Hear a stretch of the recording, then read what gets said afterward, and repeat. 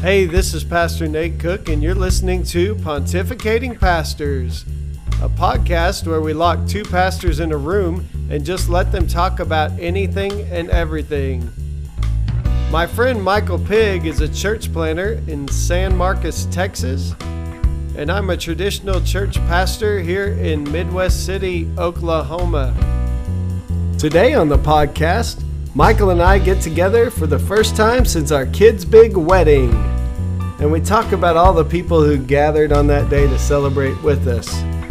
So we're calling this one, The One with the Great Cloud of Witnesses.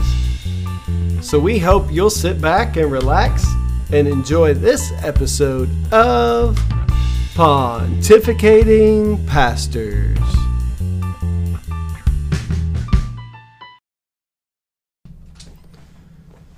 Hey Michael, how is it going this week? Going well, Nate. How are you doing? Oh, I'm doing really, really good. We just had a big shindig together with a wedding of our children. It was awesome. It really was. It was a good time. Yeah. Maggie and Tyler got married off, and they went in style. It was nice. I thought the whole day was good. You have any highlights you want to share as father of the bride? Mr. Steve Martin? Well, first we have to pick the cake because the cake set the mood for the whole wedding. Thank you, Frank. Frank from the Martin Short. What a great pairing there. I love that movie. I wondered what that would be like to be the father of the bride. But then again, I didn't wonder too much. Leading up to the wedding, I was really just couldn't think about anything nostalgic. It just and you know, like people say that it just makes you verklempt or what. You remember, you guys talk amongst yourselves. I'll give you a topic. Coffee talk. We're just bringing back all the 90s, 2000s references there. Apparently so. Oh my goodness. I was just, I thought that it would make me tear up or whatever, but it's a weird feeling. Nostalgia when you're moving through a very significant part of life. To me, it didn't make me tear up. It literally felt just like a black hole, just like, and this phrase just kept coming to me. We're never going to be here again, which is so funny to me because I really, I thought, that was true. I thought we're never going to be here again. And I said it to Shelly a couple times, and she would, of course, cry, and then she'd be like, you can't say those kind of things right now. Right. And so we talked through it. But then when it happened, the kids moved into an apartment there on campus, and they were looking at the apartment, and while they were there, I got on the phone. I wasn't with them, and I just said to Tyler, I said, I want you to go in the closet, and I want you to reach up on the door facing, on the interior of the closet, and I want you to see if you can find a push pin, like a thumbtack. And he did, and he reached up there on the inside of the facing, and he found the thumbtack, and he said, yeah, I found one. And I said, we put that in there as we moved out of that same apartment over 20 years ago. Yeah, and that's so crazy that y'all lived in the exact same apartment. And so it turns out then we, after the ceremony, we took, just because of the timing and everything, Shelly and I decided that we would take the opportunity because we weren't going to go to sleep anyway. We were exhausted, but there was no sleeping because there was just too much unpacking to do. So we got in the car and drove to Bethany from Midwest City and went in their apartment and put all of the gifts. There's a whole bunch of gifts. So we loaded up the car with all the gifts from the reception, and we took them over there and put them in their apartment. And I just remember thinking, I guess we will be here again. Yeah. And so there was so years much later. Of it just felt very familiar. Right. And it was wonderful. I really had a great day. I've teased a couple of men here in the church who have 3 daughters each. And I said, wow, I just don't envy you on that. But I know we've laughed about it because we have no daughters. And we're like, man, we got off cheap in the wedding department there. Yeah, well, we have 2 boys, and I'm happy about that. I don't. I think it's a different role that you play in weddings when you are the father of the bride versus the father of the groom, the mom, I guess the mother of each as well. Yeah, for sure. It was all good. I think that Maggie turned to me at one point in the day and said, "I regret nothing." I think this is good. exactly it was supposed to be. It was perfect. I think this is just exactly how I wanted it. And so when your kid says that to you, and I mean, what else can you say? You just praise the Lord for good kids, I guess. Yeah, well, Maggie looked beautiful, by the way. I told her that day. She's a beautiful bride, and we're super excited that Tyler and her are married now, and just excited about the future for them. But one of the things that, I think for me that day was just a testimony of the faithfulness of God and God's people, and all the intertangling of relationships that I'm sure to people outside the church seem kind of weird. But, just the fact that our kids are getting married and we've been friends for a long time. The fact that that church was packed full of people from Southern Nazarene University that nourished both of us in our faith in our younger years.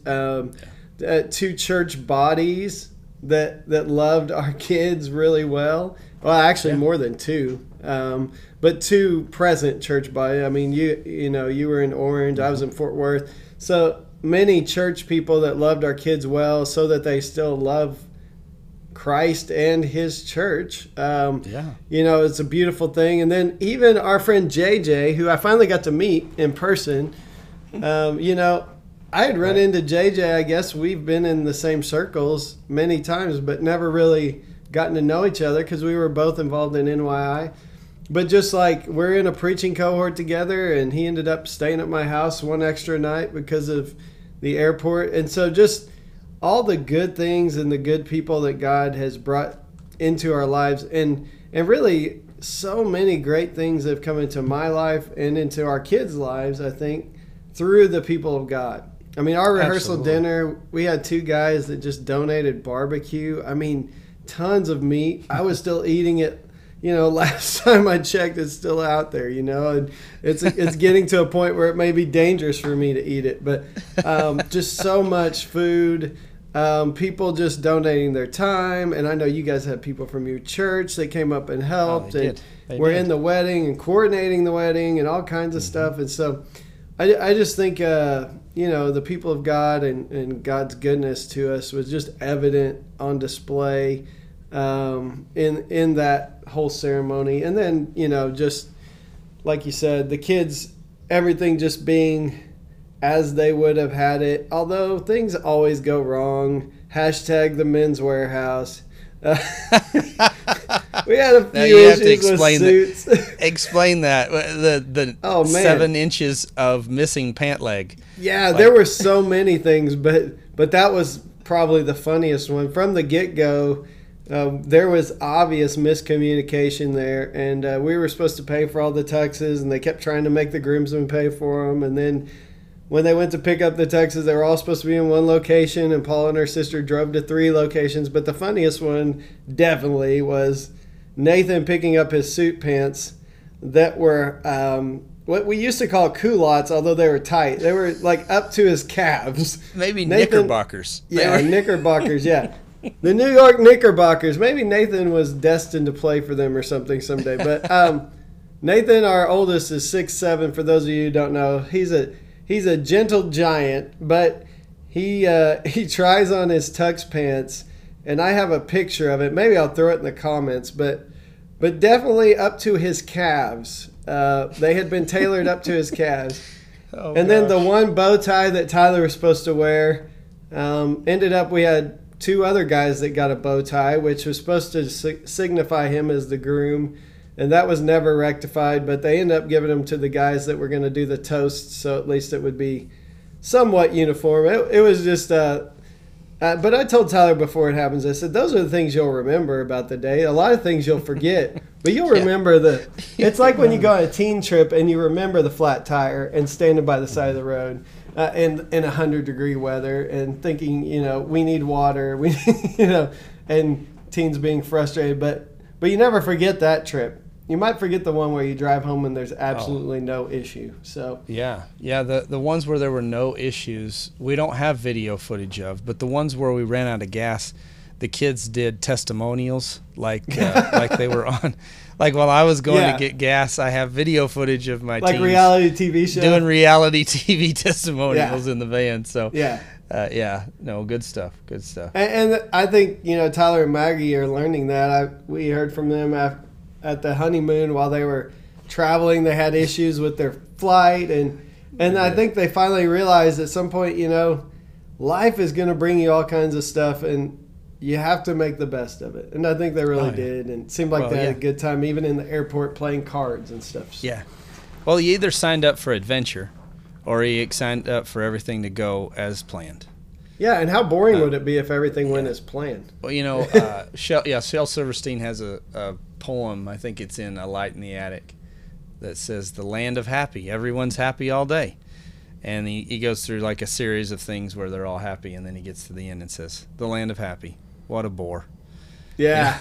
Well, I've also seen, I think it was What Dreams May Come. It's a movie.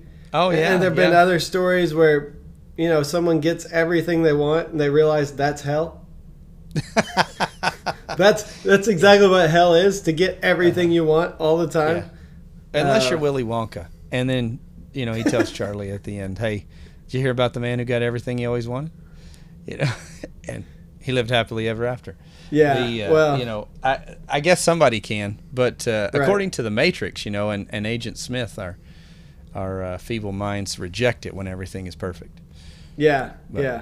Well, and I think that's what we learned. I mean, speaking of weddings, and they lived happily ever after. That's not really what life is. In life, you're gonna get some speed bumps. You're gonna run into some things you weren't expecting. And I think the great thing about marriage is you have someone to encounter it with. You got somebody to walk alongside you in those moments. Absolutely. And it's really, you were commenting about kind of some of your notice on the day. I couldn't help it, and I had planned to say this, but it became so emotional that I just had to bypass it in my commentary during the ceremony.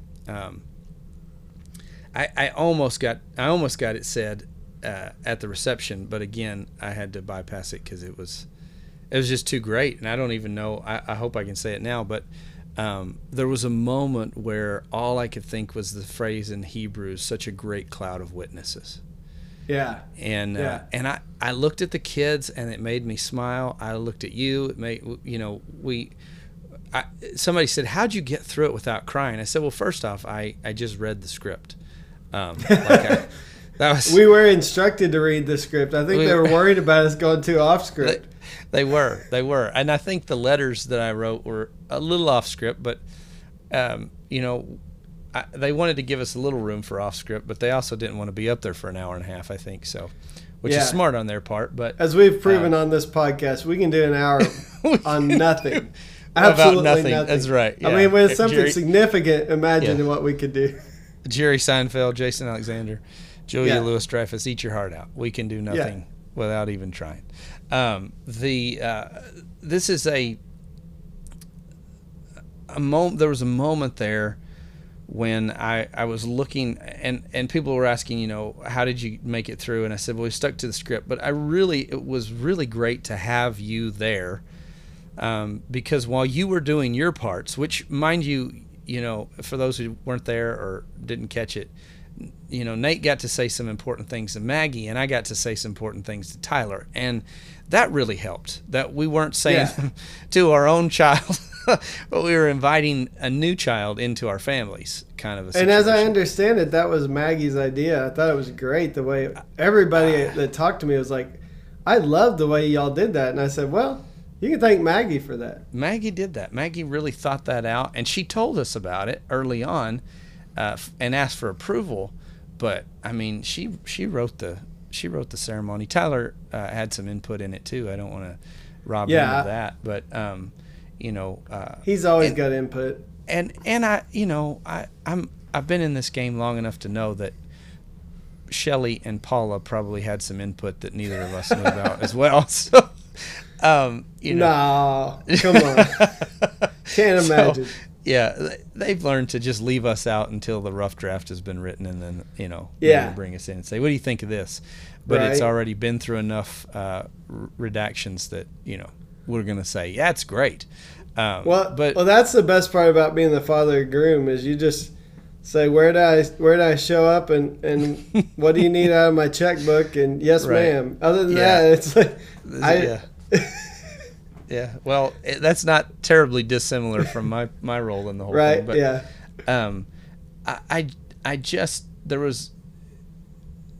I didn't fall apart when it was about the kids because I did write a script. I wrote letters, and I did my best to stick to the letter because I knew what I could say and what I couldn't say without just falling apart.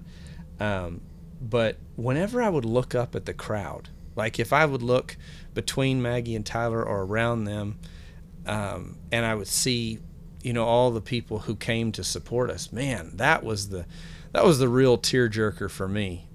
Is because I just didn't do that. Yeah, well, I didn't. After the first time I did it, I thought, I can't look at them again. I certainly couldn't look at the kids.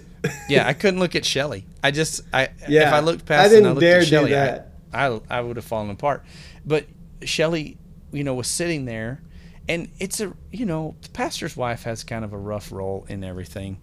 It's very rare, very seldom that the pastor's wife gets to sit with her husband, or the pastor's spouse, because it's not that we just happen both to be men. My brother's the pastor's wife. He used to joke back in the day when nobody made accommodation for those things, back when his wife started back about 20-something years ago. And he was like, I'm the pastor's wife. And Beverly was there at the wedding. Yeah. And she made wonderful commentary. I appreciated her commentary on the whole ceremony and and there was a moment when very pastorally she went and said something very nice to the photographer, and I just happened to be walking past as she did, and I thought, wow, not only do we have this great cloud of witnesses, but they're people who are doing the work of a church family. Just embracing the good. They really were there to celebrate with us, and it was like everybody there was just looking for more and more and more to celebrate. Yeah, and I had a great day. So you were saying something about Shelley and the pastor's spouse role. I think we interrupted. Oh, well, they just sit alone. They always sit alone. Yeah. And I couldn't look at Shelley because her whole family was sitting right there with her, and her sister was holding her hand over her shoulder and sitting behind her. And I was just overwhelmed with gratitude for such a great cloud of witnesses. Yeah, that is great. Paula has frequently mentioned sitting alone. Like, it's kind of a strange thing. Although now that I do less, like in the preliminary part of the service, I get to sit with her at least until I get up and preach a lot. But because she likes to sit up front, so she won't be distracted. She can just kind of focus in because she's easily distracted by things moving or whatever. So she likes to sit up front. But yeah, it was for me. Equally as exciting was Sunday because, your family was there, some of your extended family. JJ and Julie were with us and their family, and then my whole family, both sides, except for, I think, my brother-in-law's wife. But other than that, I think the entirety of both sides were there. And so I was just like, to have everybody with you in worship and, I was brought up in this tradition of faith called Christianity, but also more specifically Nazarenedom. And it was just like a big family reunion. It really was. Yeah. To hear, there's so many ministers and leaders in that congregation that the singing was overpowering it that morning. Like, I could hear the voices over the instruments, which often is not the case in worship settings, Right. It was very loud. I actually thought they could turn the instruments up today. Yeah. I don't think the crowd at home, watching online probably could have appreciate that. But yeah, we do have one little crowd mic, but I don't know if it picks up that much. But it was, and there was louder. a moment in there that just really tickled me. Because JJ had read scripture. Yeah, and I want to give him a hard time. I'm gonna tag him on this post, but he had to wear his OU stuff to suck up to my congregation and give a little dig at me and the same thing, because I'm a big Texas fan, for those of you who don't know. Yes, he but enjoyed anyway, it so JJ much. was reading. He was reading scripture, and he's the pastor of a church in Nevada and in Carson City. And then we had Beverly, who's on staff at a church in Houston. And she was helping to distribute the elements of communion. And Dave is a worship leader in Houston, and he's over there. And there's a moment when Corey, your niece, was singing "It Is Well," and Dave just sings "It Is Well," and he's playing the piano, right? And and it was like an echo, and he just threw it in there, and I got tickled. I laughed out loud because it just caught me off guard, and it was just right. The whole moment was just packed with so much meaning and value, and it was just such a celebration. And my phone was full of text messages from people who had attended the wedding, who afterwards on their way home said, "What a blessing," and "Thank you for that," and "Thank you for the invitation," and messages from people who couldn't be there that said, "We're thinking about you this morning. Sorry we couldn't be at the wedding, but we're praying for you guys. We love your kids." There was just so much packed into there, and it was really difficult. I just got to confess that it was difficult for me because I had a sinus infection and my voice was almost completely gone. Yeah. And we were all kind of struggling with that sinus infection around the house, weren't we? Yes, we were. I don't know if we all ran into the same inflammatory, pollen something. Or whatever. Yeah. But it really was terrible because I really wanted to sing the Lord's praise really loud, and I couldn't get anything to come out. It was just a hoarse voice. So I'm glad to be sharing this with you now, so we can just give the Lord some glory this morning. Yeah.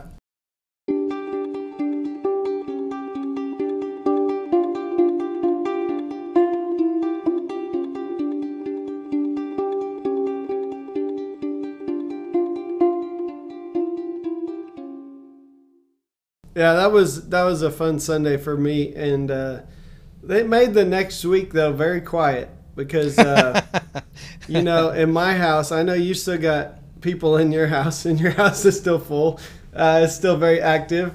You have 2 boys and your in-laws currently, but for me it was me and Paula, and Tyler had moved out, and Nathan and Kobe were recovering from 2 weeks of camp, so we didn't do a lot with them, so it was just a pretty quiet week, which was good in some ways, but also, after so much activity for this extrovert, it was kind of like, oh, wow, that's a big change. Everything kind of stopped really quickly. So now I am in the process of reorienting to a little slower pace of life.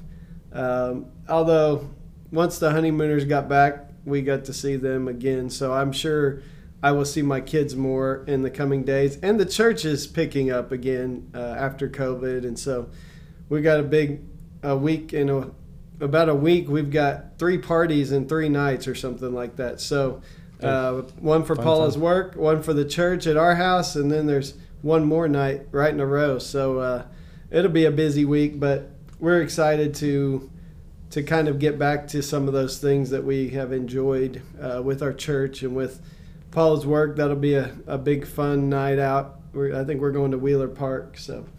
So yeah, we'll find things to do, I bet. We're not people who just sit around all the time for some reason. No, we're not. I'm not good at sitting still. I wouldn't say Shelly's very good at sitting still. Sometimes when I want to sit still, Shelly's ready to go, and sometimes when she wants to sit still, I'm ready to go. So it's that's interesting, isn't it? Yeah.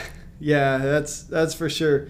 Well, I think one of the things that I took from this whole wedding, one of the things that's really actually, I mean, surprised me a little bit. Not surprised me, but just the fact that our kids, you know, a lot of kids, when they get older, their parents become like, I don't know, the laughing stock or the enemy. But I really think as I've watched Tyler and Maggie interact, like they still value input, which is interesting to me. You know, they during the wedding, they were asking questions, you know, about their apartment, about, you know, just trying to do this adulting thing well. And it makes me feel good that they're actually asking us questions, because it makes me think that they think we've done the adulting thing okay. And I know many kids who don't share a lot with, you know, with parents. And so I think it's going to be, we're not done parenting, but it'll be a different phase. It'll be a little different kind of parenting. Sure. It'll be very hands off, but also when that, you know, when the advice is needed, then we have to be available to give it, you know. Absolutely. Maggie this morning just sent Shelly a text that said something to the effect of, "Mom," and Shelly said, "Maggie." She said, "What?" Yeah, and Maggie wrote back, "I forgot to cut up the hamburger meat before I put it in the freezer."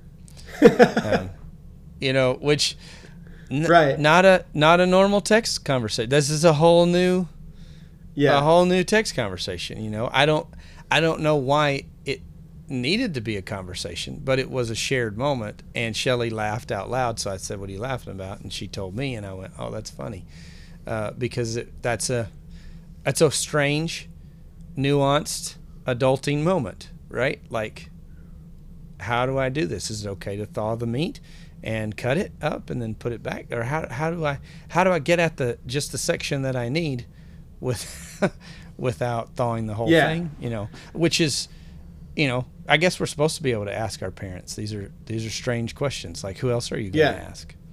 Well, and that brings up a whole other point of this idea of just, I don't know, being able, discipleship being about more than just talking about God, and the idea that, you know, we really, in our world, we need communities of faith to help with just the really simple, basic. I mean, sometimes people don't have those people to go to. I think about other people in my life that have invested in me, one of them being my father-in-law. You know, when it comes to things like just fixing household items, you know, things that I don't know, and my dad does more than I do, but we cookmen have never been known to be Mr. Fix-It. And, you know, my father-in-law does that stuff for a living. And so I think about the people now, you know, as you look at this young couple who's just launching out on their own, and you forget about the things you just have to learn along the way. And I think it'd be beautiful if the church community would say, you know, we'll be willing to stand in as surrogate, like parents, if you will, to a whole generation of young people growing up who just have questions. Like, we've even pondered this about in the fall. Do we go to, like, on Wednesday nights offering like life skills classes for people who are just learning to do life, you know, rather than, I told my board, do you guys need another Bible study? I mean, is it about reading it one more time, or is it about doing it? You know, like some of those things we've read, those of us who have been in church a long time, you may have read that story 500 times. Have you enacted it in faith, you know, kind of trust? Have you begun to live into it? Yeah. And maybe just loving your neighbor means taking some time to help somebody who's trying to figure out this whole adulting thing, you know? Well, sure, sure. I think one of my family's biggest concerns with us being in ministry, I know my parents, Shelly's parents, have always been concerned, will they have, you know, they know how the church works. They've been a part of the church. They raise us in the church. They have expectations of the church to care for us and to love us and to provide for us community, right? This is what they expect. And they're always surprised when it happens, and they're always blessed by it. And they generally, everywhere we've moved, when we pastored a church, They knew that we were walking into a community of faith. But when we came to San Marcos, they knew that there was no church here. We were responsible for creating that, that's a weird way to. I don't even know how to talk about it because the Lord does all that work. We just sort of show up. I mean, the church is there, but maybe gathering. Gathering the would-be disciples. I don't know. I know what you mean. There's some responsibility here to generate that or make that happen, and or feeling like you should. And so, as we moved here, they were concerned. They were like, "You have such a great support system in Orange, and those people are so great." And some of them came to the wedding, and it was good to see them, and they sent cards and gifts and well wishes. And as we came here, they were concerned. Well, our first community, of course, those that we were involved in planting the church with were part of a team and whatnot. But they were, for the most part, they were strangers too. We were getting to know them. And one of our first friends was actually the family who lives just a couple doors down. They're our neighbors, the Mendez family. And I remember one time after we had kind of, they had us to the house and we had them to ours, and our kids were getting to know each other, and we sat, they invited us to sit with them at the ball games and those sort of things. And they had they gave us a place. They were people of peace for us. And so, Jesus said, if you go into a town, you should look for people of peace and people who will welcome you in. And they were certainly, but they have their own church and their own gathering that they've been a part of their whole life. And so they were never going to be part of Wayfinders, but they were part of the kingdom. And so it didn't matter. And there were no lines. And they were, they came to our small group as we were getting started to be sort of, some of our critical mass, as it were. Yeah, encouraging. And came to launch day and those sort of things. And they're just been great. Well, they weren't going to miss the wedding for anything. And Maggie, she had Leonard and Rosie, who are, the grandparents of the Mendez's children. And I was so glad to meet them. And they came and they helped, and they were right there in beside my mom and dad and Shelley's family. They didn't. There were no lines. It was just these people belong to us. And Maggie sat them with the grandparents. She sat Leonard and Rosie with the grandparents. And that meant a great deal to them. But I remember when my dad came to town and he took them out to eat, and he said, and Wayne and Faye got to do the same thing, Shelley's parents.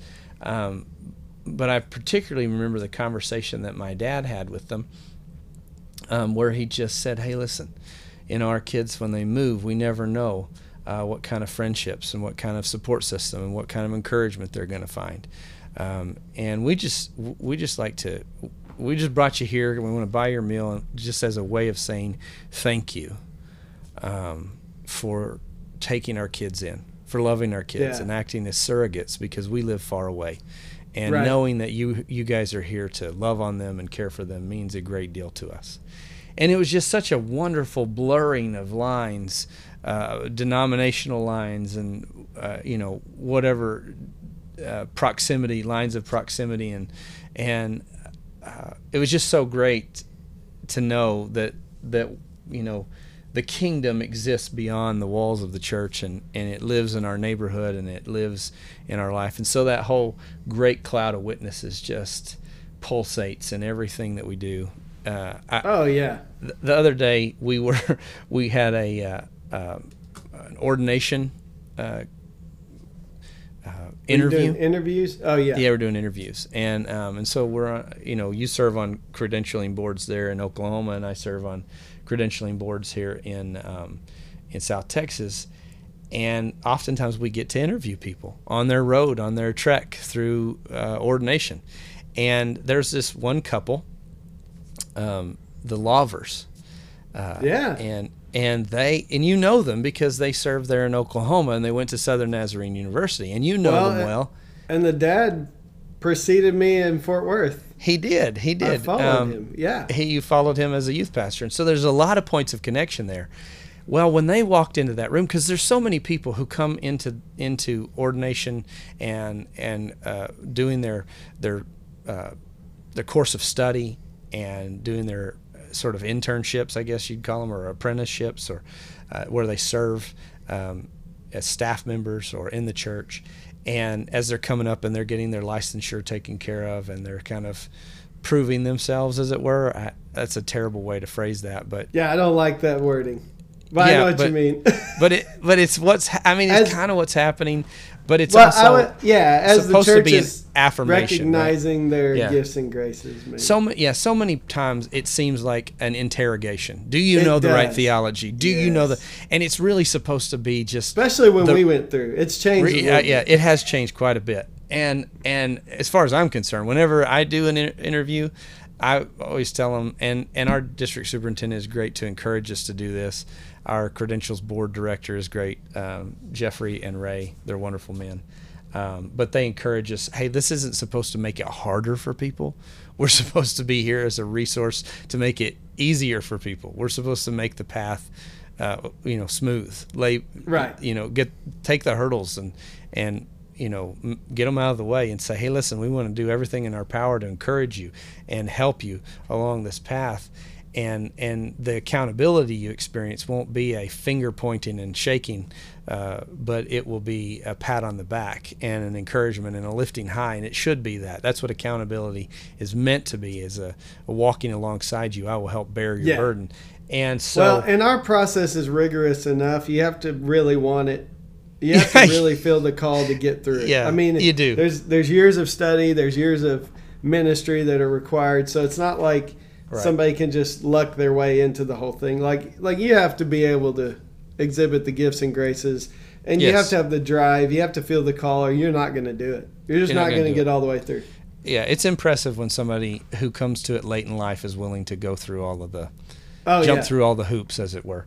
And I just am so impressed with the candidates, but a lot of times they come through and they have these hard stories about, just what they've been through and how long it took to get here and all these things. And then you have a couple like, Kenneth and Andrea, who come in and everybody in the room already knows them. We know their story. We know their dads. We know their moms. We know their great aunt. We know what church they grew up in, and we're there to just be like, just celebrate, they walk into a great cloud of witnesses, and it's fun to say, this is how it's supposed to be. You did this, and was it a drudgery? And they're like, no. I mean, sometimes it was hard, and it required something of us. And ministry's not always easy, but we never felt like we were alone in it. We always felt like we had a network, and it's proven by the fact that we walk in a room full of people from all over Texas, and we know all of them. And they know our names, and they know our story, because they know our parents, and they've seen us grow up, and all those things. And I just, as we were I was kind of reflecting on the wedding weekend, and both of our kids are on their way toward ordination. They're both seeking district license in this next year, and those sort of things. I just thought to myself, someday they're going to walk into a room full of people who already know their name, who know their story, and who have done nothing but root for them and encourage them along the way. And I just think, man, that's the way the church is supposed to work. We're at our best when we raise our kids in close proximity to God and God's people. Well, one of the well wishes that I got, I think it was the day before or day of, one couple that said, we really hate to miss this, we're not going to be able to make it, but was the pastor of the Nazarene Church in Enid, who, when we had our fire, Tyler's guitar had been smashed, and their church just took up a collection and bought him a brand new Taylor, which the guitar I had bought him was much cheaper than a Taylor. I can just tell you that. But this pastor's son was a worship leader, also named Tyler, who owns a lawn care business, and he was part of the charge saying, we need to buy this boy a new guitar, and the dad. And so they took up a collection. They took us to Guitar Center. They let Tyler pick out a Taylor, brand new Taylor, got him all the things he needed, like tuner and all that stuff, and set him up. And then it's just been cool along the way to see when Tyler, auditioned for Remedy and made it. I sent them a text and said, hey, your investment in my son is going to pay off at district camps all summer. There'll be kids who encounter God through worship, and my son gets to be a part of that, and your encouragement along the way. So there are that like great cloud of witnesses. I think that was one of the greatest things about the whole weekend for me too, is they didn't make it, but they always, have encouraged our kids, send gifts. And they were very sorry to miss this one. And after I thought about it for a second, I was like, of course this is Tyler. This is the one that they invested in as a church and as a family. And so, there's just so many stories like that. And that's why it's so, we always want to remind our kids, like, you are not self-made. Oh. You're not self-made in any way, shape, or form. I never thought about the ministry, but even in that, my whole thing going into chemistry and everything, it wasn't until later in life. But here I am, the grandson of two Nazarene. Well, one was Nazarene and one was Nazarene part of the time, but ministers. My dad was a youth pastor, so I was being formed for this long before I ever even gave it a thought. And so, when your kids are young, and sometimes we in America, we like to think we're self-made, but these kids, they have to have no doubt that they're standing on the shoulders of generations of people who have loved them, who've cared for them. My DS was there on to support him as one of his pastor's sons. There's just this big web, this huge community of faith, and it spans all through Texas and Oklahoma and way up to Nevada and all other places that I'm sure I don't even know. Have people Absolutely. From all over there. So, and that doesn't even include their own friend group and peer group and just the great cloud of witnesses to their love for life and people that showed up, and all the college kids that were out at, I looked out at my pool and all the little kids were in the pool on Friday night, and then they got run out by all the college kids, and there's just this huge group of people just loving doing life together and celebrating their friends. And so and some of them will celebrate soon. They'll have their own wedding or graduation, and they'll go celebrate with them. So it's just cool. All of this came on the tail of Jonah graduating high school, and the first real gathering of a large gathering that we've been a part of was at his high school graduation. It was in the stands of a stadium. It was all outdoors, and there was some masks and things like that. And there was rain. There was a lot of rain. We got totally sopping wet. It was the funniest thing. Tyler and I laughed our heads off while we were trying to Tyler put a poncho. Loves that story. Oh gosh, we had so much fun. What else are you going to do? You can't shake your fist at the rain. It doesn't matter. So you just laugh, and we laughed, and it was fun. And I actually, just sent an email to the superintendent from my car, sopping wet, that just said, no matter what kind of phone calls you get about this, when they were running to their cars, they were laughing. Because I saw them laughing. And this is the most exciting graduation I've ever been to. Thanks so much for a good evening. But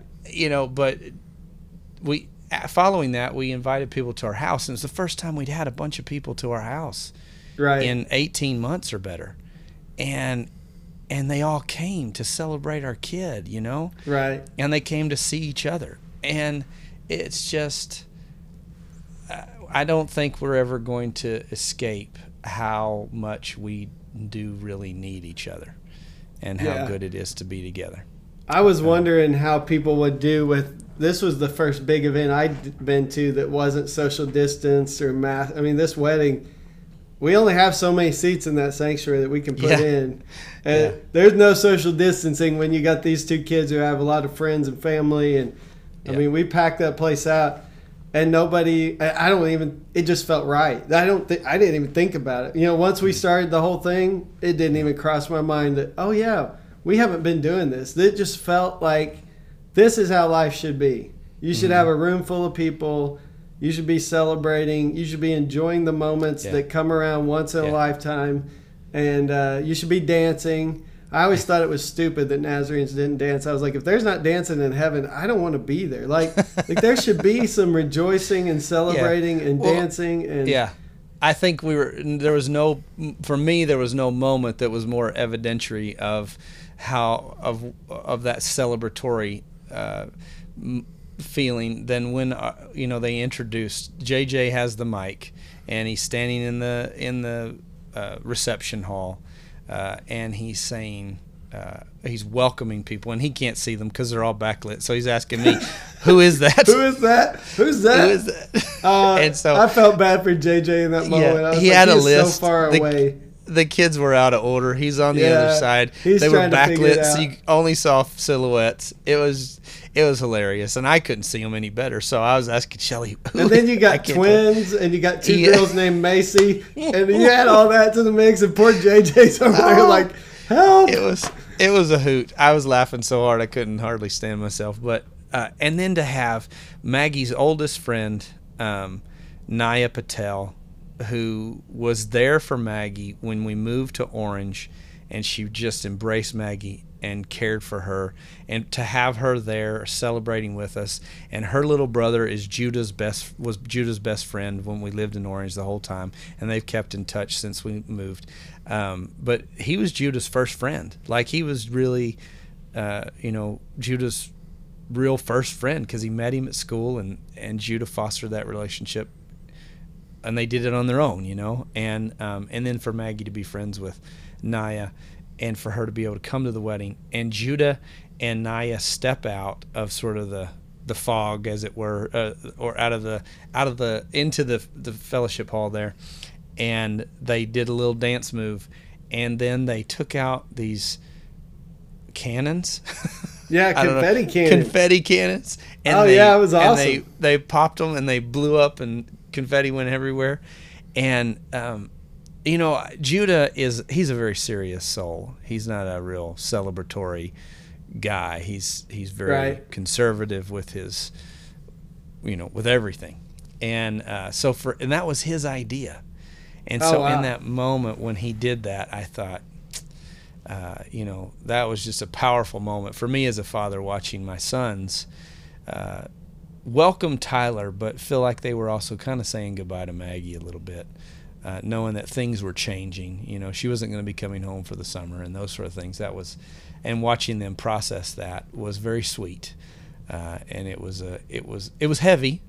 Don't get me wrong, It was heavy, but it was sweet. And so I enjoyed the first look with Maggie, and watching her brothers respond to her was a very tender and sweet moment for me. Getting to dance with her there at the reception, and just talking. I'm sure people wondered what we were talking about. We were having a good time, but I was just impressed with the spin. Did you like it? You did a double spin. It was. We did a double twirl there. That's pretty impressive. And they must have practiced together, a little bit. So. Yeah, no, we didn't practice at all. The selfie was cool. The selfie was fun. Yeah. So it was a really it was fun. I think we're almost to that hour we said we could talk. We're about 47 minutes in. Two-parter. Yeah, no, we probably run it as one if we don't talk for 30 more minutes. But okay. Yeah, I definitely think, I don't want to diminish anybody's pain from the church, because I know there's been a lot of pain in a lot of people's lives. And to be honest, we pastors have had our share of pain from the church, because when you're as close to the church as we are, you get a lot of pain. But I do hope people see that the church, when it's done even decently, I don't even know if I want to say it's a beautiful thing. It is. It's worth. I think it's worth fighting for. Yeah. It's worth a little blood, sweat, and tears. Yeah. To get to be a part of a community that will hold you up and even celebrate with you, but also in the days when you can't celebrate, when you're mourning, to hold you up, to carry you, to walk with you. Yeah, and even to sit with, I think there's so much commentary missed out when we don't have that kind of intimacy that we really need to hear. Because I got to sit with Miss Curley for a while Oh, yeah.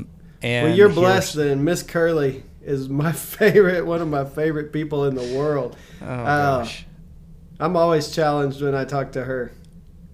Always, because she always inspires me. She's my biggest cheerleader, too, and you need those.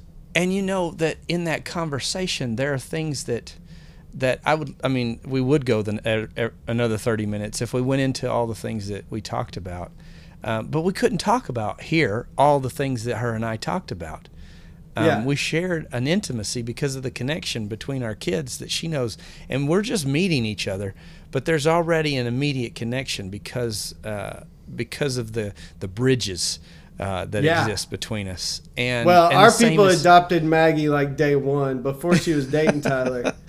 When she started belting out those high notes singing, everybody just was like, wow, that much praise came out of that little body, and they just fell in love with her. And then that she was going to marry Tyler, who Curly calls her movie star. That was icing on the cake, man. Icing on the cake. And Christy and her family as well, you know. Oh, Christian. Yeah. And, just a wonderful, just all the connections that we've had over the years. It was so evident and so beautiful. And, I'm just grateful for it. I think that's a good word to end with. Thankful, grateful, and I always like to go back to, now I can't think of his name, the mystic guy. Who Richard was Rohr? No, goodness. He's a heretic. Oh. That said, if the only prayer you ever pray is thanks, that will be enough. That will be sufficient. Meister Eckhart. Sorry, Yeah. I just couldn't find it. But he said if the only prayer you ever pray is thanks, that would be enough. There you go. And I feel that way today. Yeah. Same Hey, here. man, I love you, and I hope we can do this a little more often this semester. I'm an empty nester now, so I got all the time in the world. Sure. And if you believe that. Yeah. Well, shortly, my in-laws, it will be me and Judah and Shelly and Shelly's parents. And while they're building a house here in South Texas, Shelly's sister and brother-in-law will be living with us as well. So I don't know what my semester's going to look like. It'll figure it out together. Yeah, absolutely. All right, man. Well, I'll let you go. Thanks. It was fun. Take care. Enjoyed it. You too. See ya. Bye. Hey, thanks again for listening to Pontificating Pastors. If you like what you're hearing, don't forget to subscribe on iTunes or Anchor or any one of the other platforms. We hope you have a great week.